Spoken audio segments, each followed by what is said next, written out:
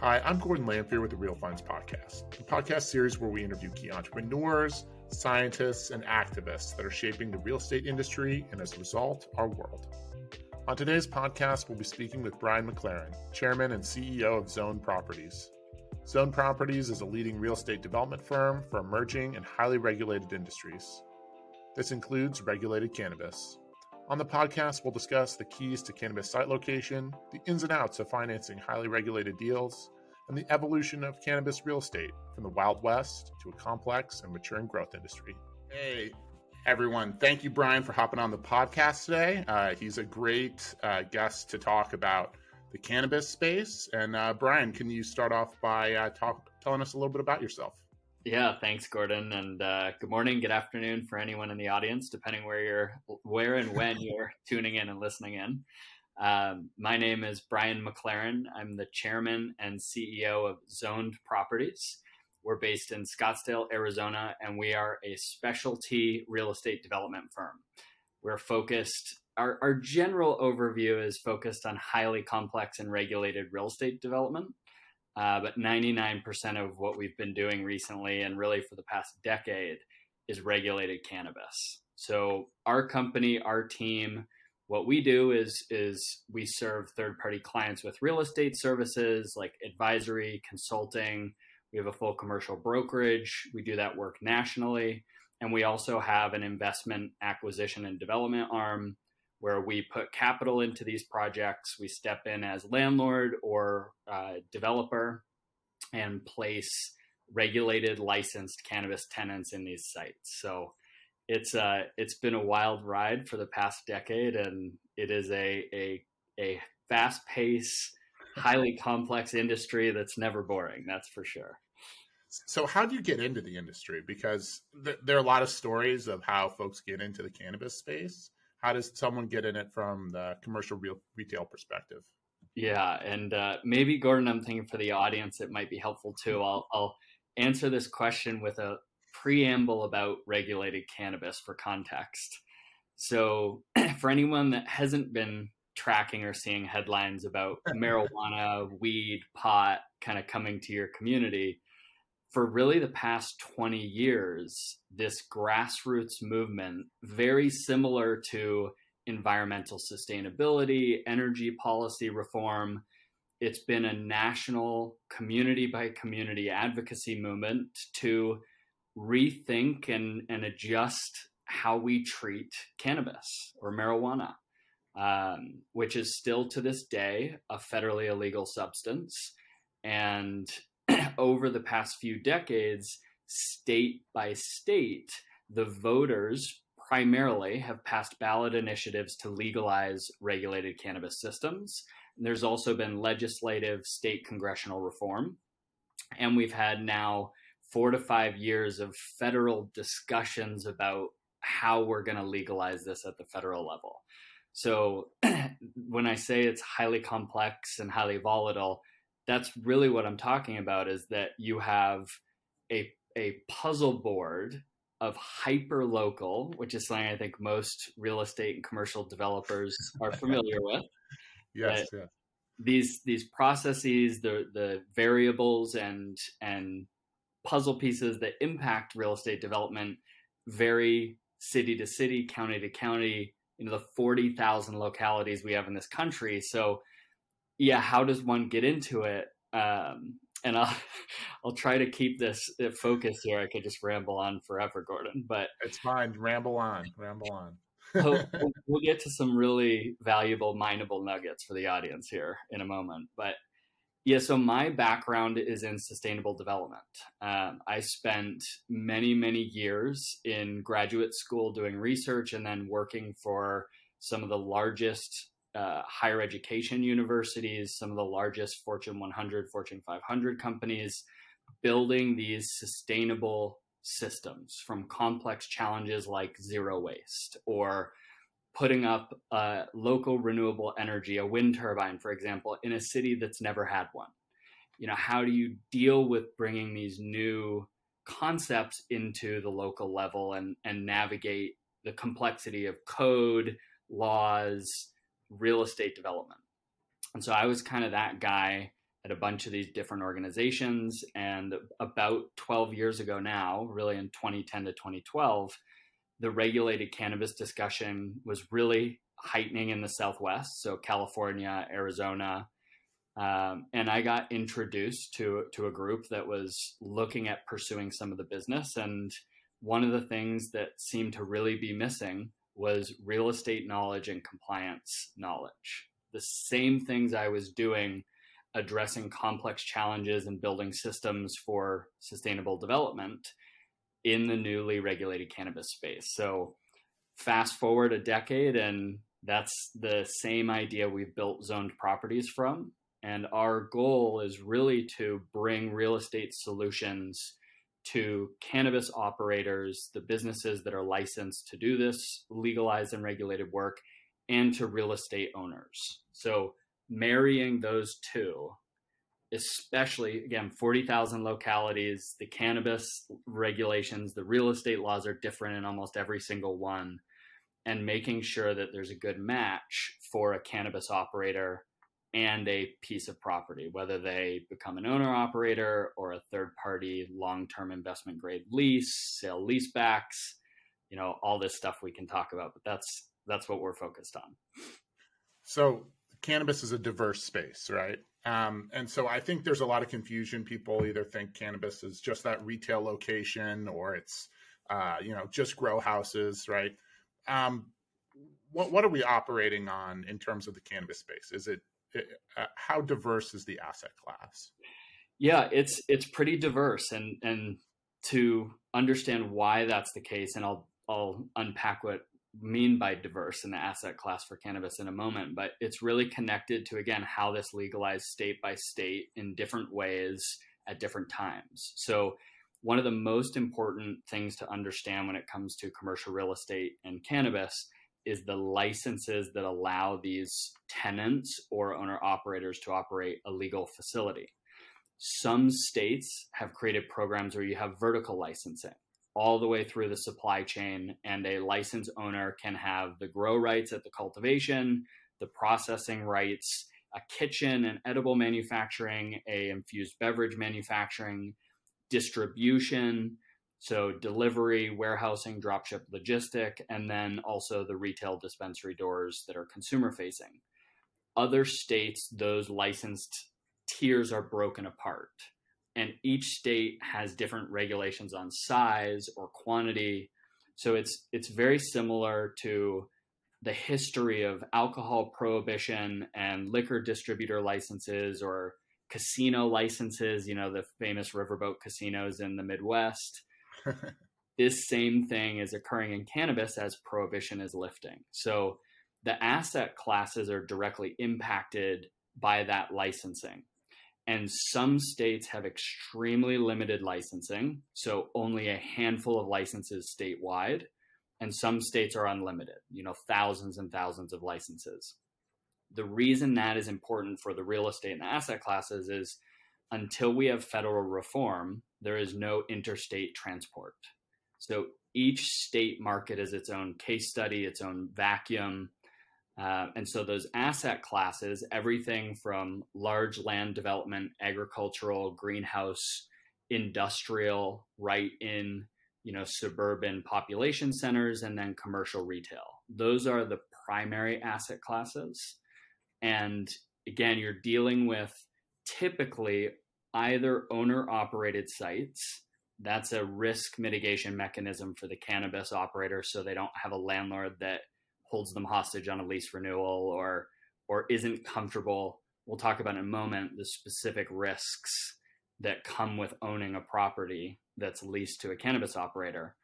But then you have these mostly triple net investment grade passive leases where kind of, the landlord is protecting their building and collecting a rent check. Yeah. I mean, I've worked with some of our investors. We've had potential cannabis users come in, and there's definitely a lot of complexity there and challenge in most spaces, or most landlords that are already pretty profitable often are hesitant. Can you talk a little bit about, I think one of the things that's always interested me is there a large contingent of folks that lease? Because it seems that most people it's owner user or, an owner sale to lease back or that kind of situation? Yeah, and it's a unique, I would say, audience or class of property owner and landlords that have navigated the system. If you do it well, if you have people on your team, either internally through your investment, or if you're a family office that's focused on, building a small REIT, for example, if you understand the complexity, it can be very profitable. So supply and demand, because of the very difficult zoning and permitting in each locality and state by state, if you're in a highly dense populated area and there's limited property available because of the zoning, your property could yield 2, 3, sometimes more multiples of premium rent. Now you have to be careful because obviously you don't want to choke your tenant. Just because you can demand something doesn't mean that's sustainable.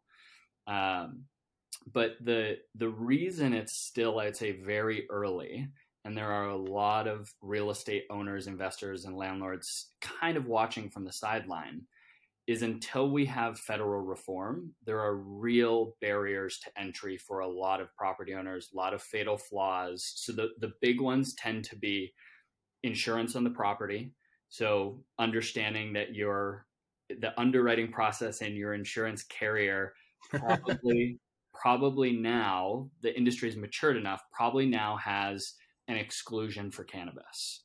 So anyone that has a cannabis tenant listening right now, go immediately check your insurance policy and see if the word cannabis is mentioned. If it's not, you might want to check with your agency. So insurance is the first big one. Commercial debt is the second. Almost all commercial debt lending facilities or lines or whatever structure you have, most real estate people are leveraging outside capital. Smart thing to do. But have policies for no federally illegal activity. So that's a huge issue. There are now capital sources, banks, REITs that will finance these properties. You got to make sure that you have one that knows what your building is operating with its tenancy and that doesn't void anything or cause any defaults. So check with your attorneys. And then the third big one is servicing. So a huge barrier to entry for big commercial landlords, especially at the retail level. These are typically small footprint retail doors, 2 to 5,000 square feet.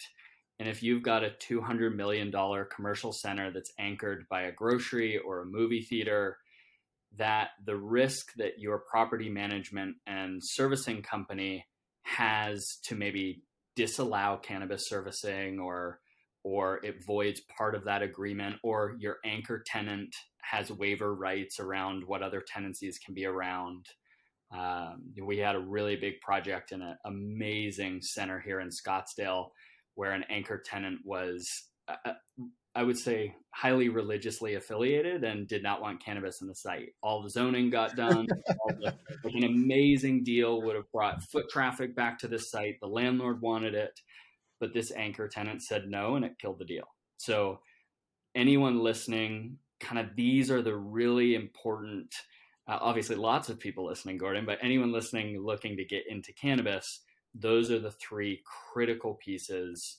And then there's obviously the complexity related to the zoning, permitting, making sure you have development design that meets state and local cannabis regulations for that actual physical infrastructure like security, safe rooms, ingress, egress, that is a little different in cannabis sometimes than standard retail. So yeah, I think what we like to say, Gordon, is make sure you have a real estate brain trust on your team.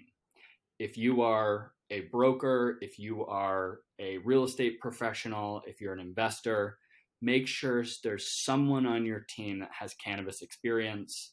We often engage with third-party clients as that kind of fractional outsource brain trust. But it's the really exciting thing about today in cannabis, kind of the start of 2023. One of my big predictions for this year in the industry is that it would be the first year that we will see a mass joining of standard real estate professionals that want to get into cannabis. It's whatever you want to call it, the tipping point, the toothpaste out of the tube. We now have over 40 states in the country that have some form of regulated cannabis, whether that's medical only or adult use or restrictive CBD related cannabis programs like Texas has, for example. The vast majority of voters want this. Every poll that I've seen kind of over the past now 6 to 12 months has 70, 80% numbers across bipartisan, across demographics. So I think that's the big thing. If you're interested in touching the space, find some expertise, read everything you can, and listen to these types of conversations where we're talking about the nitty gritty. Yeah. So I know you touched on a couple different things that I'd like to come back to. One was security concerns, which is something that I have a friend that does cannabis in the Chicagoland area, and that's been a big concern for them for a while. But I think one of the most important ones that you hear folks talk about in the industry is financing. And a lot of that relates to things like build outs. When you're doing a construction, a lot of cannabis spaces, at least in Chicagoland, have been rehab spaces, right, going into traditionally disadvantaged communities and rehabbing and creating growing facilities there. How does one finance like a major rehab when you can't use traditional banking? Yeah, that is literally the million and billion dollar question in our and for scope of the need, cannabis is now today doing around 25 billion in sales nationally. I mean, this is a big industry. Best estimates say that the total net economic impact gross for the country could be as high as 150 billion, maybe even 200 billion in the decades to come. I mean, we have decent data from the history of crime reports of how much, impounding of product, arrests have been related to narcotics. Unfortunately, marijuana still being a federally illegal substance. So we know this is a hugely growing and high consumer demand industry. With those types of industries come major real estate financing needs. Exactly what you're asking, Gordon. Our best estimates is that over the next decade, there will be a need for around 80 to 90 billion, with a B, worth of commercial real estate infrastructure investment and development. Again, these are huge grow sites, $50, $100 million greenhouse agricultural projects. We saw those happen in Canada. And you got to be careful with those because a lot of companies want high technology automation. That's a very customized tenant improvement that could be difficult to gain highest and best use value if your cannabis tenant has challenges. But also just retail consumer-facing dispensary doors, commercial sites. There are currently around 9,000 active retail cannabis licenses in this country. Liquor's got around 42,000. So, if you look at coffee shops or liquor doors, probably some serious room for growth. This year alone, there were about 2,500 additional retail licenses added to the national space. So we're probably looking at, 6 to 8 billion for retail commercial development. So that's the scale. How do we get that money? That's what everyone's asking. Until there's federal reform, your best options are local credit unions, local banks, private lenders. We secured a long-term 10-year debt structure recently with a bank.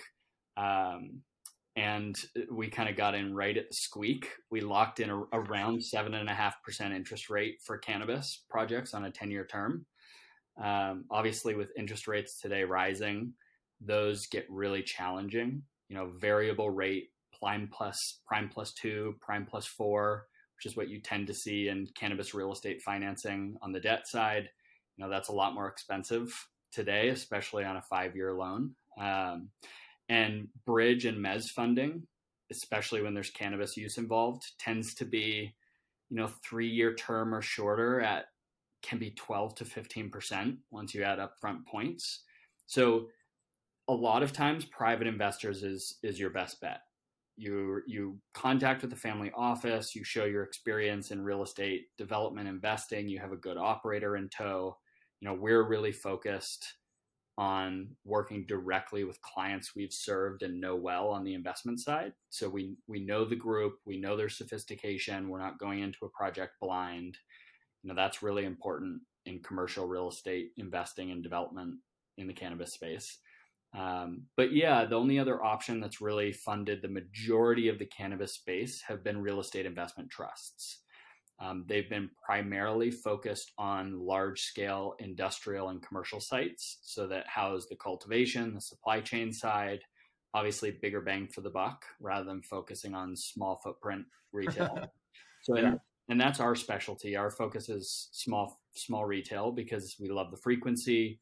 We have the expertise to navigate projects efficiently, but there's probably around, our best guess, somewhere around 20, maybe even as high as 30 billion has gone into the commercial cannabis space so far. And probably about 15 of that was through cannabis REITs. But it's, as a cannabis operator, if anyone in the audience is looking to run a business and find those real estate solutions, the metrics are obviously really important. Just because someone is willing to give you a couple million or even 10 million to fund your site, you sign a lease, you got to make sure you can make that rental payment. How big's the delta from non-cannabis use? So if you're an outside investor, maybe you like being an LP and you're looking at some cannabis funds to put some money into, what's that managing partnership? What's that GP looking at? Are they putting that capital into projects that have a 10 times delta if something goes wrong, and all of a sudden what's the dark value? Those are all critical elements you need to be familiar with if you're going to get involved in the space. But I'll just conclude that whole ramble with saying the opportunity is huge. This is probably a once in a generation emerging industry. If you can figure out how to navigate that labyrinth, there is a pretty significant reward at the end of the risk critical path.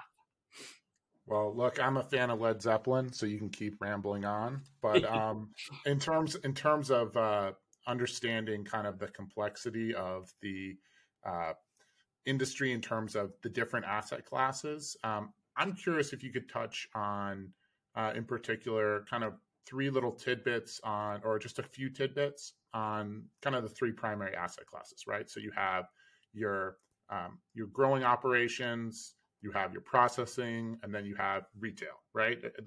Am I correct on those three? So, Yep. So when you're talking about growing operations, what kind of makes a growing facility typically in the cannabis industry versus, any sort of other industrial or warehouse use? Yeah. So I'm certainly not a cannabis cultivation expert. There are, legacy, I refer to them as legacy experts. So they come from the pre-regulated era. Some individuals, third generation, Northern California is really famous, Humboldt County for having some amazing product. But typically what we hear when we talk to operators, it is really dependent upon the product that they're looking to produce. So again, we're talking about now the agricultural or commercial asset class that has to do with growing sites. The two lanes of the asset class there are either greenhouse agricultural sites or indoor industrial sites. Highly climate controlled environmental agriculture. You're using lighting, artificial lighting, to manipulate the cannabis plant cycle to produce a harvest yield. And you're trying to obviously use technology in those facilities, which is we can come back to if we have time, but the prop tech kind of property technology side of cannabis is really fascinating. We're doing a bunch with that too. But it's really very significantly connected to the demand yields from the consumer side in any given state. And so what we saw in Canada was a big roller coaster of when Canada legalized a few years ago. A bunch of the leading cannabis companies built multi-$100 million facilities. So you saw the asset class of commercial cultivation real estate really rise in value. It was a really high demand. But Canada, and I'm Canadian, so I say this with love, but Canada only has about 34 million people. And the demand for the overall product that can be supplied got a little out of whack. So you actually saw a bunch of these large scale 100 million plus cultivation facilities close because the supply was so much in surplus versus the demand and no international transport yet. So that the biggest risk on that side of the agricultural, commercial, and industrial, really making sure that your scalability of those facilities, your investment CapEx, your return on that CapEx investment calculations are done appropriately to what you can yield that produced product into the marketplace, whether that's wholesale or retail. And so this, one of the fascinating things about commercial real estate in cannabis is trying to find good comps, because it's not the same as each of these asset classes in general in traditional industry where, okay, there was 100 industrial facilities sold last year. Let's look at the rates. Let's look at the potential net operating income from the various tenancies. And, here's a standard cap rate for that area and here's what your property is worth. In cannabis, it's very different because that premium for what that highest and best use is, again, much more akin to something like a jewelry store, a casino, a new sport book licensed facilities that are popping up across the country. Those, if anything changes with that piece of real estate's ability to operate that tenancy or that owner operated use, that CapEx might be so specialized all of a sudden it's not needed by anyone else. And, you're taking significant impairment on those investments. So it's, that asset class, high risk, high reward. And again, that's why we like the retail side, because there's, even if you do have a 3 to 4 multiple based on supply and demand of available property, that tenant from a cash flow perspective, isn't being choked, or there isn't huge risk in the ability to replace. But again, very different. Oklahoma has thousands of licenses. Connecticut only has a couple dozen. New York and New Jersey are fascinating state case studies today because they're implementing new programs, especially New York, that is very focused on reforming the war on drugs harm. So social equity programs, reinvesting in those communities, like you mentioned, Gordon. But some of that creates very restrictive and highly regulated investment barriers or ownership investment restrictions, debt versus equity, and how it connects to the real estate goes on and on. Yeah. So in our community, we've seen a lot of that in Chicagoland. We've seen the families that are owning many of the operations are very akin to some of the families that got alcohol and liquor licensing right out, very politically connected families that many have the name of the governor or former governors in their family name or extended family. And so that's definitely something that we've seen.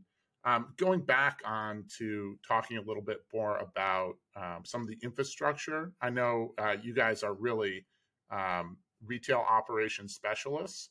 Could you tell a little bit about some of the unique demands of a retail operation? Because it's not like your standard big box shop, right? You have to have kind of a unique approach. Can you touch on that? Yeah, and on I know you mentioned security earlier, which kind of wraps into this discussion. So on the retail side, where you're seeing the public facing foot traffic, I don't know that cannabis is necessarily all that different from some other really high demand retail doors that can create interesting challenges. So, for example, I'm sure everyone's been looking at like the Chick-fil-A franchise. You look at the sales per store over the past year, I think went up to like 6.8 million on average or something. Oh yeah, I mean, fascinating operation, but right, and they're like I think 1,000 people a day is their average of what they see, which is several multiples over the next, most popular fast food chains. But Dutch Brothers is really big down here in the Southwest coffee shop. In Canada, it's Tim Hortons. I know Dunkin' in many other regions. But how do you deal with traffic flow, vehicle and foot traffic? Cannabis is no different. It is, because it is a very high demand industry. Most densely populated areas can expect significant foot traffic. Some of the major brands in the cannabis space, it's like anything, In-N-Out, again, that has kind of a cult following. The first In-N-Out that comes to, I think it just First one opened in Tennessee, or is going to, and they'll probably have traffic lines around the block. So especially with all those California natives in Tennessee now, right? So, exactly. Yeah. Right. Yeah, totally. Which is another good point, Gordon. I mean, just general per capita demographic consumer data is really influential in cannabis. Because maybe it's not a well-known fact, but for us, we get a little biased. But I think the average majority, like if you had a room of 50 people and asked everyone to close their eyes and raise their hand if they were a cannabis user, you'd see a lot of hands go up. It's still, the paradigm is shifting from 100 years of false propaganda, the devil's lettuce, and you'll go crazy if you smoke a joint. So we have a lot of quiet cannabis consumers, but that influences demand is my point. So when it comes to the infrastructure, it's really important to look at the design of that retail door in that manner. Many of the 40,000 localities and states that have legalized cannabis, because this is so new and for reasons to many of us in the industry that don't make sense, but they restrict or disallow drive-through or delivery. It is you have to walk up, you have to show ID. So again, similar to a liquor store, only recently have we been able to order wine to our houses and those kinds of things. So you have to make sure that your design. Parking is a huge one. So we typically say that the 4 Ps when it comes to retail cannabis: parking, perimeter, power, and permit. People is another big one, workforce, but a lot of locations require a secure perimeter, sometimes even on retail. So that makes things challenging of how to drive in. You can expect, because there's no drive-through or delivery, imagine what In-N-Out's parkings would need, or Chick-fil-A's if they had no drive-through.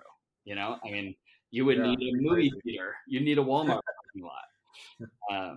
So those are things that it's great that local town managers and planning offices, and they're the heroes of cannabis. I mean, a lot of times planning offices get a bad rap. They're the bad guy. They're trying to reject permits, but this is a brand new industry with new regulations. These are individuals trying to figure out how to best serve their community, their master plan, and they're learning about a new industry. So the great thing now in 2023 versus 10 years ago or even 2 years ago is now planning offices are talking to each other. These are discussion points at the National League of Towns and Cities. These are, we see planning office managers, town managers, planning directors calling other planning directors. How was your experience? How did you handle this? So back to those 4 Ps, those pieces of information and discussions influence how they regulate parking, perimeter, power, and permit. And so retail is not as big a deal with the power. Power is a really big one for industrial and suburban sites. Yeah, a lot of cooling needs and a lot of lighting needs. But even small manufacturing, operations, a lot of these, the other interesting emerging industry and asset class that we haven't touched yet, but have been watching is crypto mining sites. We get calls, hey, do you have 1,000 square foot industrial lease with 10,000 amps? No, that doesn't really exist. But same challenges in cannabis. So those are the big ones on retail. And again, a lot of the projects, our clients tend to be either really proactive, early, or in the industry, we refer to it as SSO and MSO, single state operator or multi-state operator. That's important, again, based on how cannabis is regulated, no interstate transport. So you're kind of setting up hubs in each state, which are regulated differently. But our clients tend to either be those multi-unit retailers that we're helping find new sites, navigate the development regulations and design, or triage clients, unfortunately. And so, they maybe got a permit. It was in a new location that had no, really no blueprint for how to regulate or plan for these. They opened up a retail dispensary with 4 parking stalls. And, they're dealing with a really angry community because there's cars parked everywhere and traffic is backed up. So I think it all comes back to the point that this this emerging industry. It's a case study that has serious demand and popularity. And how do you embrace that as a local community, hyper-local development? And that will impact you as the real estate. Ultimately, if you're a long-term triple net investment grade landlord, you want your tenant to be thriving wildly so they can keep paying that premium rent payment. Because if they fail, you're going to be the one dealing with whether the licensing is attached to your property or whether the permit needs to be renewed and all of that fun stuff. Can you talk a little bit more about site selection? Because I've seen it in our area, and we've definitely seen some sites that were great for folks. And then also there's some sites, and I won't list the village, but I was recently in a discussion with a village manager nearby us, and it's been a mess. For our area, Illinois, everyone knows our state has some financial issues. And so a lot of localities are very willing to put in retail because, you get that nice tax. Right. But what are the major factors that are driving site selection for an investor?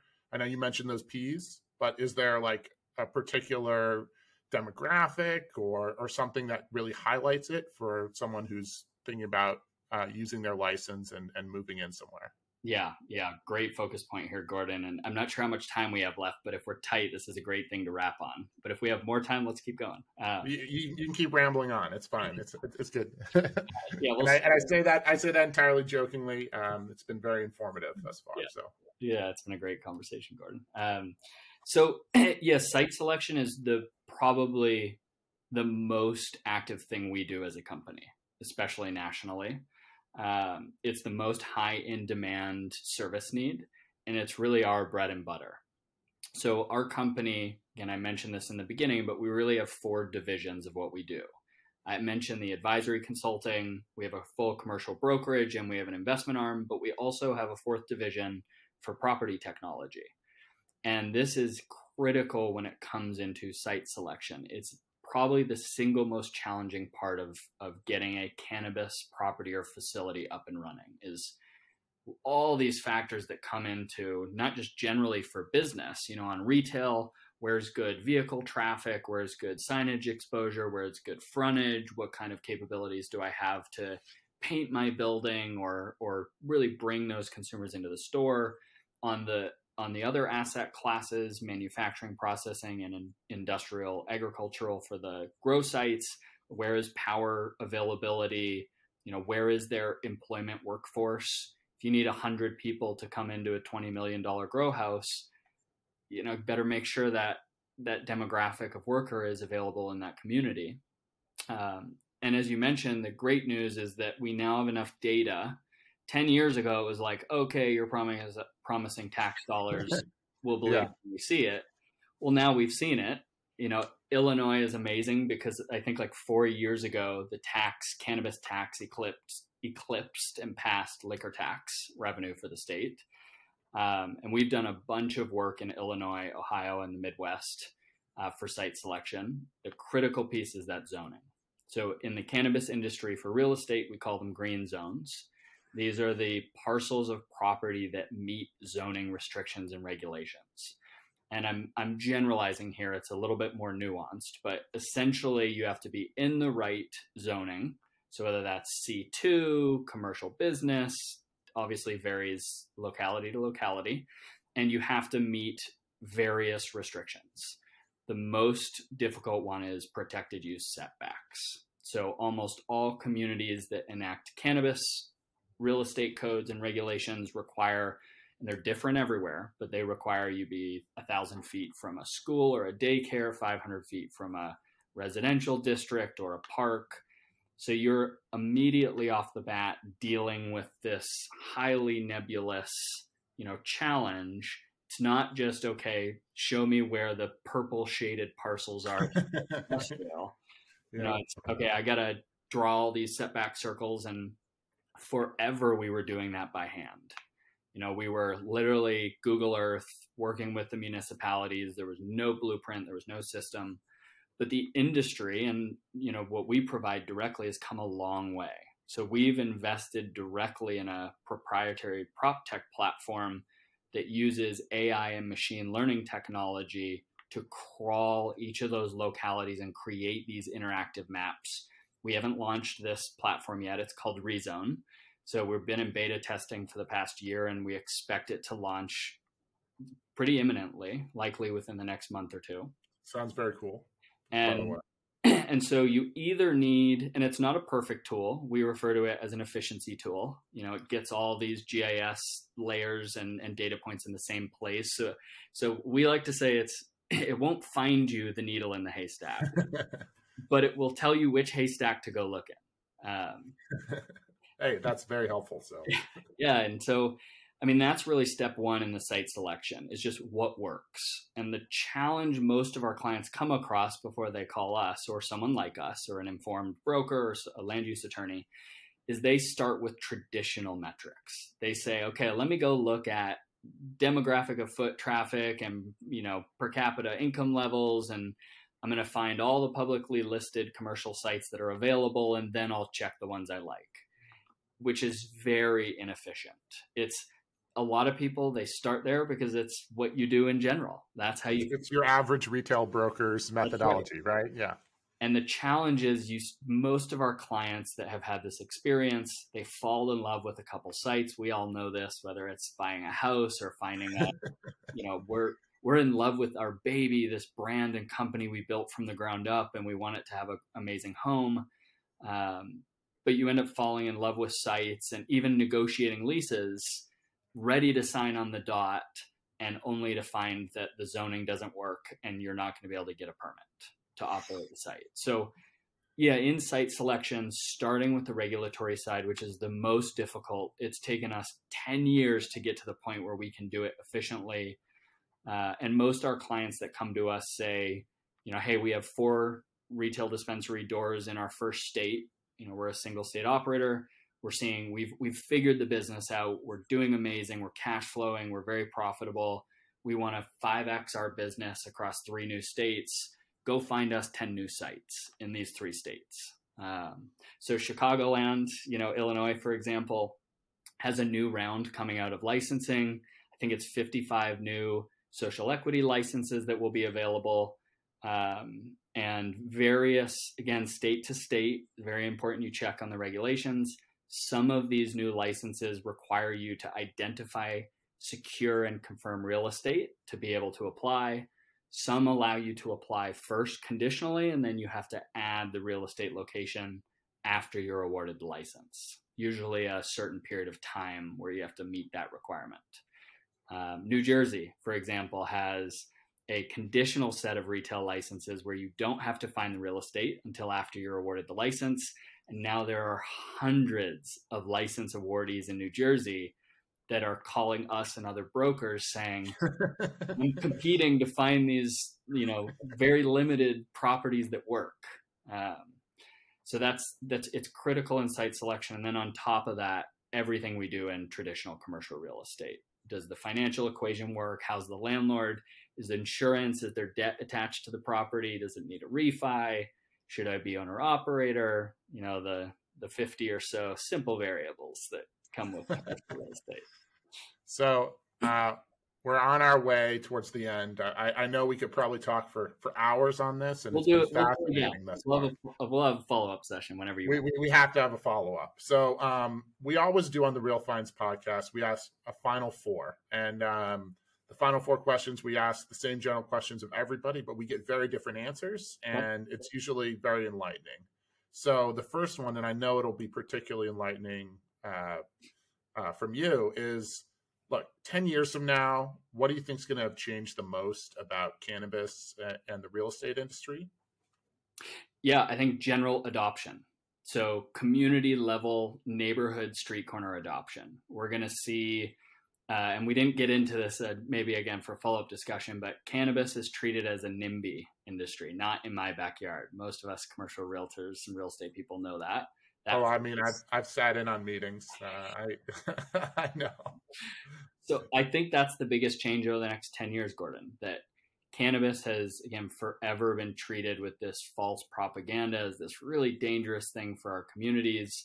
And if done right, it is, I believe, will be one of the most critical factors to community prosperity, economic growth, property value increase, tax dollars for the community for reinvestment, violent crime decreases, so safety in our communities increases. You just naturally are no longer arresting individuals for minor marijuana offenses. So that's the entire debate about justice and social equality within our communities. So yeah, I think that's the biggest change over time will be acceptance of this emerging industry, the influx of traditional professionals that will normalize the industry. And I'm hopeful we will see those prosperity metrics proven, across the board from the work we do, if we get it done right. Yeah, I'm going to just have one quick follow-up on that. And so the one quick follow-up is, as we start to see more adoption, every industry, as it matures, consolidates. Do you think that we'll be able to have the same diversity that we have right now in the industry 10 years from now, or will it be a much more consolidated, branded industry? Yeah, man, great question. Tough question. I think we are in a M&A consolidation phase of the evolution curve. We're moving we've definitely moved from early innovator to early adopter. We may be seeing 2023 to 2025, the crossing of the chasm into early majority. It's the federal restrictions that are really hurting the diversity of this industry, in my opinion. So you have especially the financial capital restrictions. You have all these legacy, this massive grassroots movement. We talked about a very diverse base of operators and knowledge experts in this industry that know the product, know how it can treat a patient or a consumer on the adult use side. But that restriction, the lack of access to banking, lack of access to capital, insurance, all those real estate difficulties, it's allowing large corporate cannabis entities really to thrive and are consolidating to be able to compete. The costs are very real. You have increased legal costs, compliance costs. The tax circumstance at the federal level is pretty wild if you're a plant touching company. So without going any further down the rabbit hole right now, I think that the answer to your question, Gordon, will we see increased diversification of everything, of operators, of races, of nationalities, of ages, of experiences? I think, yes, I'm hopeful that grassroots culture remains. We need it. The industry will be sorely hurt if we lose it. But we need to open the door for all of those individuals to be able to compete fairly and not be able to suffer from restrictions that only huge, well-funded corporations can surpass. And again, I'm pro everything, mom and pop to corporation, but the diversity really needs kind of the equal playing field, or it will. We've seen over, unfortunately, really the past 5 years, a decrease in minority-owned businesses in cannabis and female-owned businesses in cannabis. A lot of that has to do with access to capital. Yeah, look, I'm sure we can have a whole separate conversation just about that.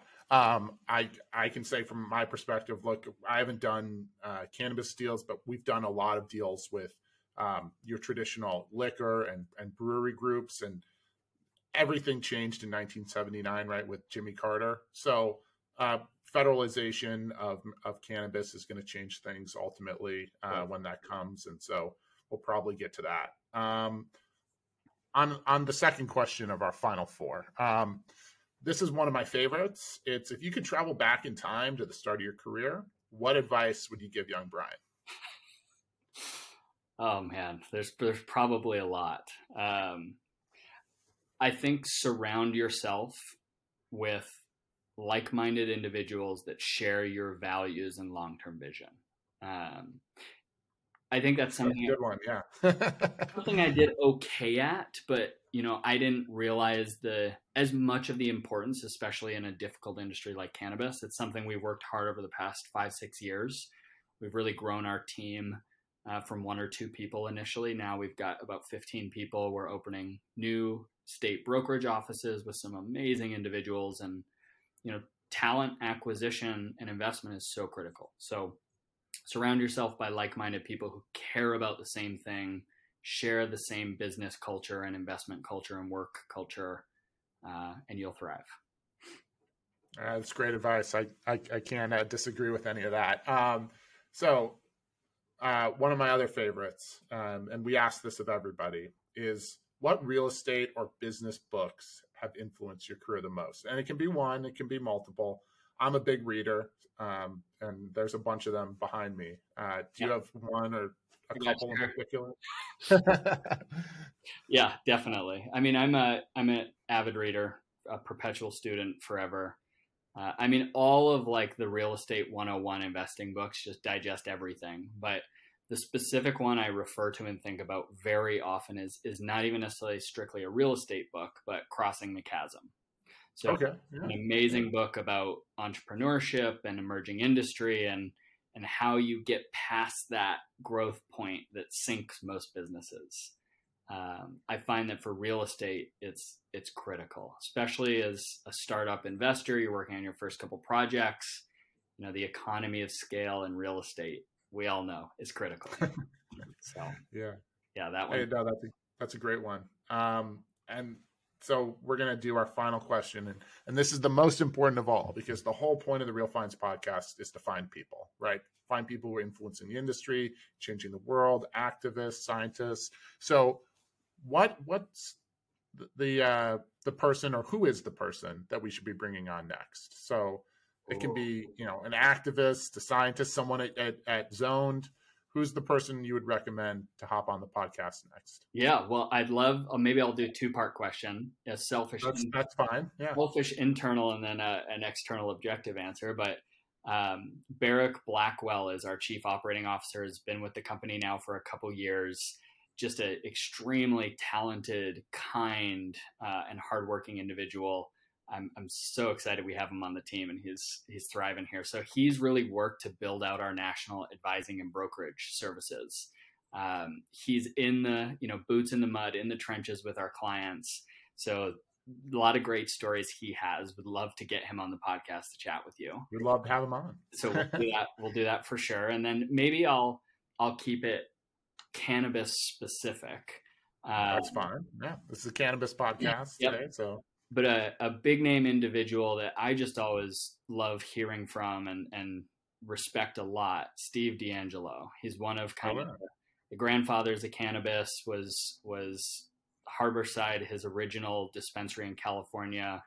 Northern California really paved the way for the industry to regulate. And, there's so many individuals, but he's one, not sure I know he's crazy busy, but if we could get him on the podcast, it'd be a really great conversation. Well, we can be pretty persuasive. We'll have to see. Bryan, thank you so much for hopping on the podcast, and it's been an absolute blessing to have you on, and we'll have to have you on again. Wonderful. Would love to come back anytime, Gordon. And if you enjoyed the podcast, please give us a like, a 5-star rating, or a review. Your comments and interactions and subscriptions matter for the podcast algorithm, and they help us continue to get guests our viewers want to listen to and learn from. You can follow us on YouTube, Spotify, and wherever you get your podcasts. I'm Gordon Lamphere with the Real Finds Podcast. Thank you for listening.